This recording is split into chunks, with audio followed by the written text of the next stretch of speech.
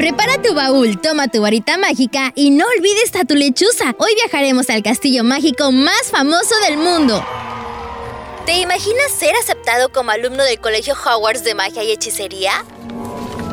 Estimado señor Potter, nos complace informarle que fue aceptado en el colegio Hogwarts de magia y hechicería. Claro, eso solo pasa en la ficción, pero nuestra imaginación es tan grande que hoy haremos posible un viaje mágico. El momento llegó. Síganme.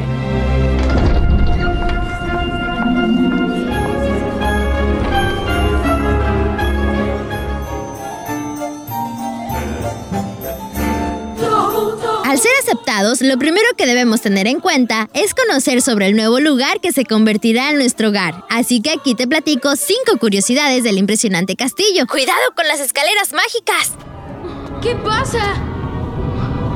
¿Que ya no se acuerdan? Las escaleras cambian de lugar.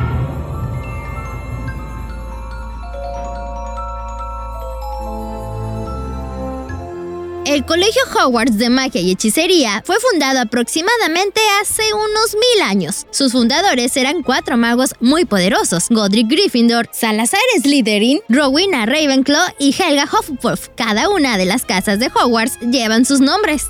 Yo sé que todos los magos perversos han estado en Slytherin. El significado del nombre del colegio es cerdo verrugoso. Hove significa cerdo y warts, verrugas.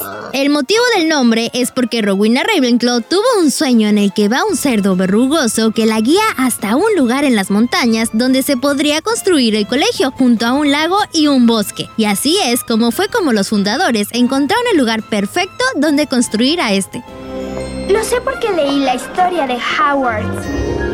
Hay 2 tipos de hechizos que protegen al colegio de visitas desagradables: hechizos antiaparición y encantamientos repelentes de muggles. Muggle.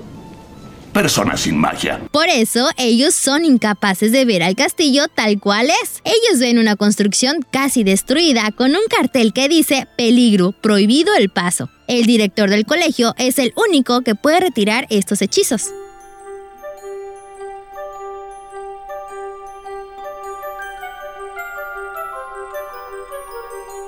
En los terrenos de Hogwarts no funciona ningún tipo de aparato electrónico, así que ni te lleves tu celular porque no servirá de nada. Existe una pluma mágica que detecta cuando ha nacido un niño con poderes y automáticamente escribe su nombre en un pergamino, para que cuando tengan la edad necesaria reciban su carta de aceptación en el colegio. Ya lo sabes, así que ahora a esperar tu carta, igual y si te llega algún día.